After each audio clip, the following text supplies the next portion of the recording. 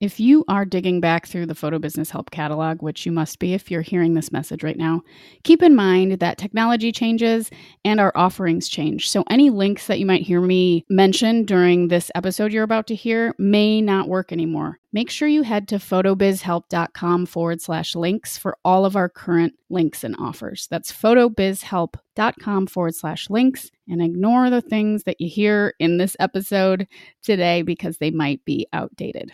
Everything you need is at photobizhelp.com/links. Are you a fan of Wayne's World, daily meditation, and red wine? I love all of those things, but that's not what this podcast is about. I believe time is valuable and how we spend it matters. That's why I've aggregated a decade of experience running my business and my passion for personal growth into short 10-minute episodes. This is Photo Business Help. Join me, Natalie Jennings, twice a week for lessons on everything I've learned on my journey from high school teacher to full-time photographer and business coach. I'll dive into marketing, meditation, and content creation, photography basics and organization, and the power of a healthy mind, body, and spirit connection. If you want to grow in business and live a better life, join our community of motivated, open-minded creatives. Let's do the podcast now. Is that good?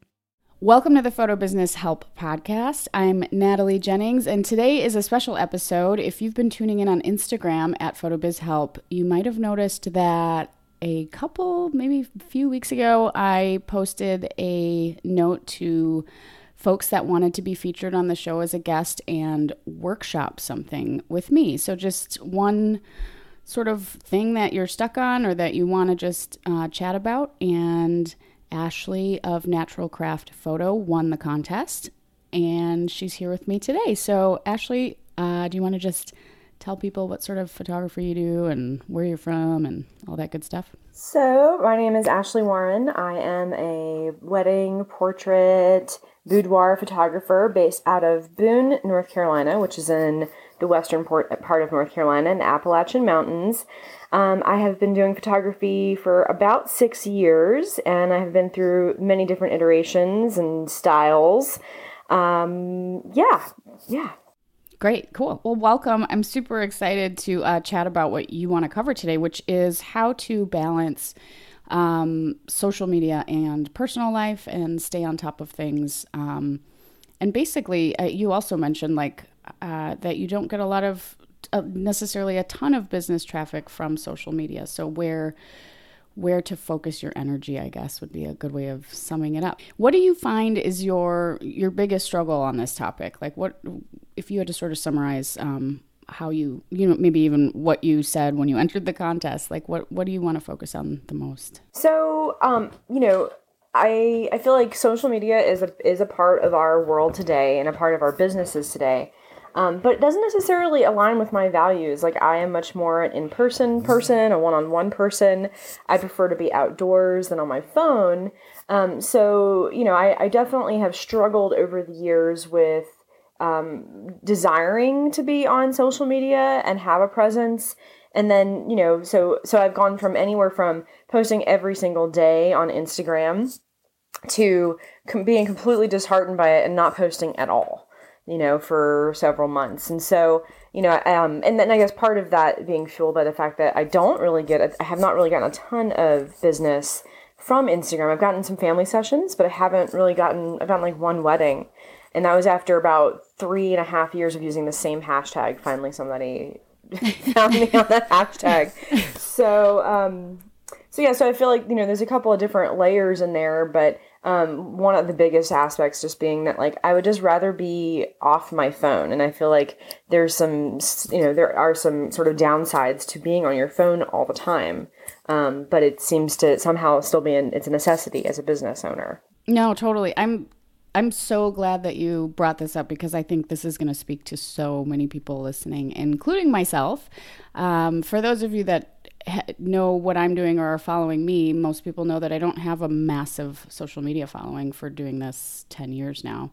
And I think it's, like you said, it's something that we can get sucked into, and it can be sort of all consuming. And we often don't really feel like we're getting a lot of ROI from it, really. And it's a big time investment. So I feel that. And I think that I'm probably more of an in-person person too. And I'd say the first thing to look at is where are you getting most of your business from? Because in my case, I get most of it still from Google and from referrals. And so even though we have this sort of culture of like, how many followers do you have? And if you have 10,000, you can swipe up on Instagram and all this stuff. I mean, I'm busy and I'm really happy with, how busy I've been and how my career has gone without sort of depending on social media at all. So where do you think that most of your traffic is coming from, if not from social media? So kind of exactly what you said is Google and referrals. I feel like are the two biggest places that I've gotten that I get business from. So whether that's previous clients referring new clients or other vendors or friends of friends. I feel like, that's definitely that's probably one of my biggest avenues. And then the other is website, which I took your content creation class, and I definitely feel like, driving traffic back to my website is a more beneficial way for me as a business. And so then it's like, okay, well then where and how does social media play in? And I can't help but keep asking myself, am I missing out on some chunk of business by not engaging with it more? Because that's what everybody says. Right, of course. And I think one of the important things to remember with social media or with anything, any type of audience is, where does your audience hang out? So for photographers, I think it's often Instagram. I mean, there aren't a ton of photographers really, really active on Twitter compared with Instagram, for example. It's just not the kind of platform that supports what we do as easily, I think. But figuring out sort of where everyone is hanging out is one thing. And if your people are just looking online and emailing you, then that's totally fine. But I think what I've found is these are free resources for the most part. So having a little bit of a presence on at least one or two platforms can be really, really helpful. You mentioned the content creation class, which just sort of allows you to choose which accounts you're using the most and spread out some content over a long period of time so you're not thinking about it too much.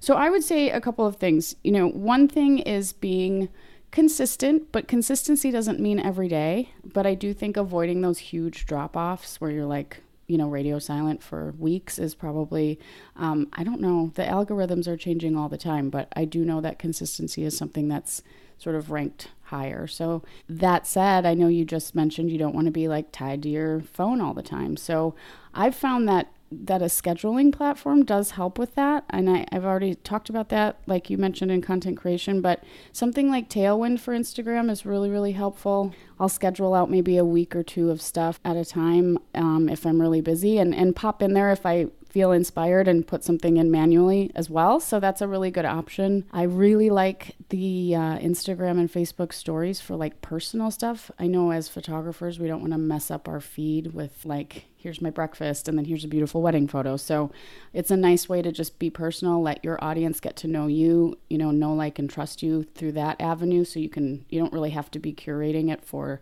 aesthetics or style or anything like that. But I think that figuring out where you get the most traffic and just ignoring all the other places, if you're not getting anything from LinkedIn or Twitter and you're trying those out and it's just not really giving you much back, then just cut it, and just say, okay, I'm going to focus on Instagram, but I'm not going to go crazy. And I'm still getting a ton of traffic from referrals and blogs. So that's where I'm going to put my energy, and I'm going to stay consistent just so I have some sort of presence, and a way for people to connect with me. I think Instagram is I heard it somewhere like that Instagram is like the new business card, where like people are like, what's your Instagram? So it's nice to have some place that's easy to send people that sort of everyone is invested in, I think, just so you can make those connections, almost like giving someone your phone number or something. So how are you feeling about consistency? Like, is there a level when you're posting that feels good, where you're not like invading your personal life too much? So I've not been very consistent. I probably stopped posting consistently. I don't even know. It's been a while. And that was after, like I said, years of like every single day. And so I feel like at least once a week would be a good place of consistency for me. And I use Buffer. And so like I definitely have done some of those things. I just feel like there's been a level of like disenchantment for a long time. And so I'm trying to like re-engage, you know, I'm like, hey, I probably want to spend some time on this. I want to invest a little bit of effort into scheduling and being consistent. So yeah, so I'm starting to kind of get back in the swing of things, but I don't really want to post every day. So yeah, so Right. so maybe like, I would say, you know, once or twice a week. I don't know if that's enough to like, because I don't really know how Instagram's algorithms work, but I don't know if that's gonna do it, but I'm hoping that will sort of at least keep a presence and keep things fresh in my feed.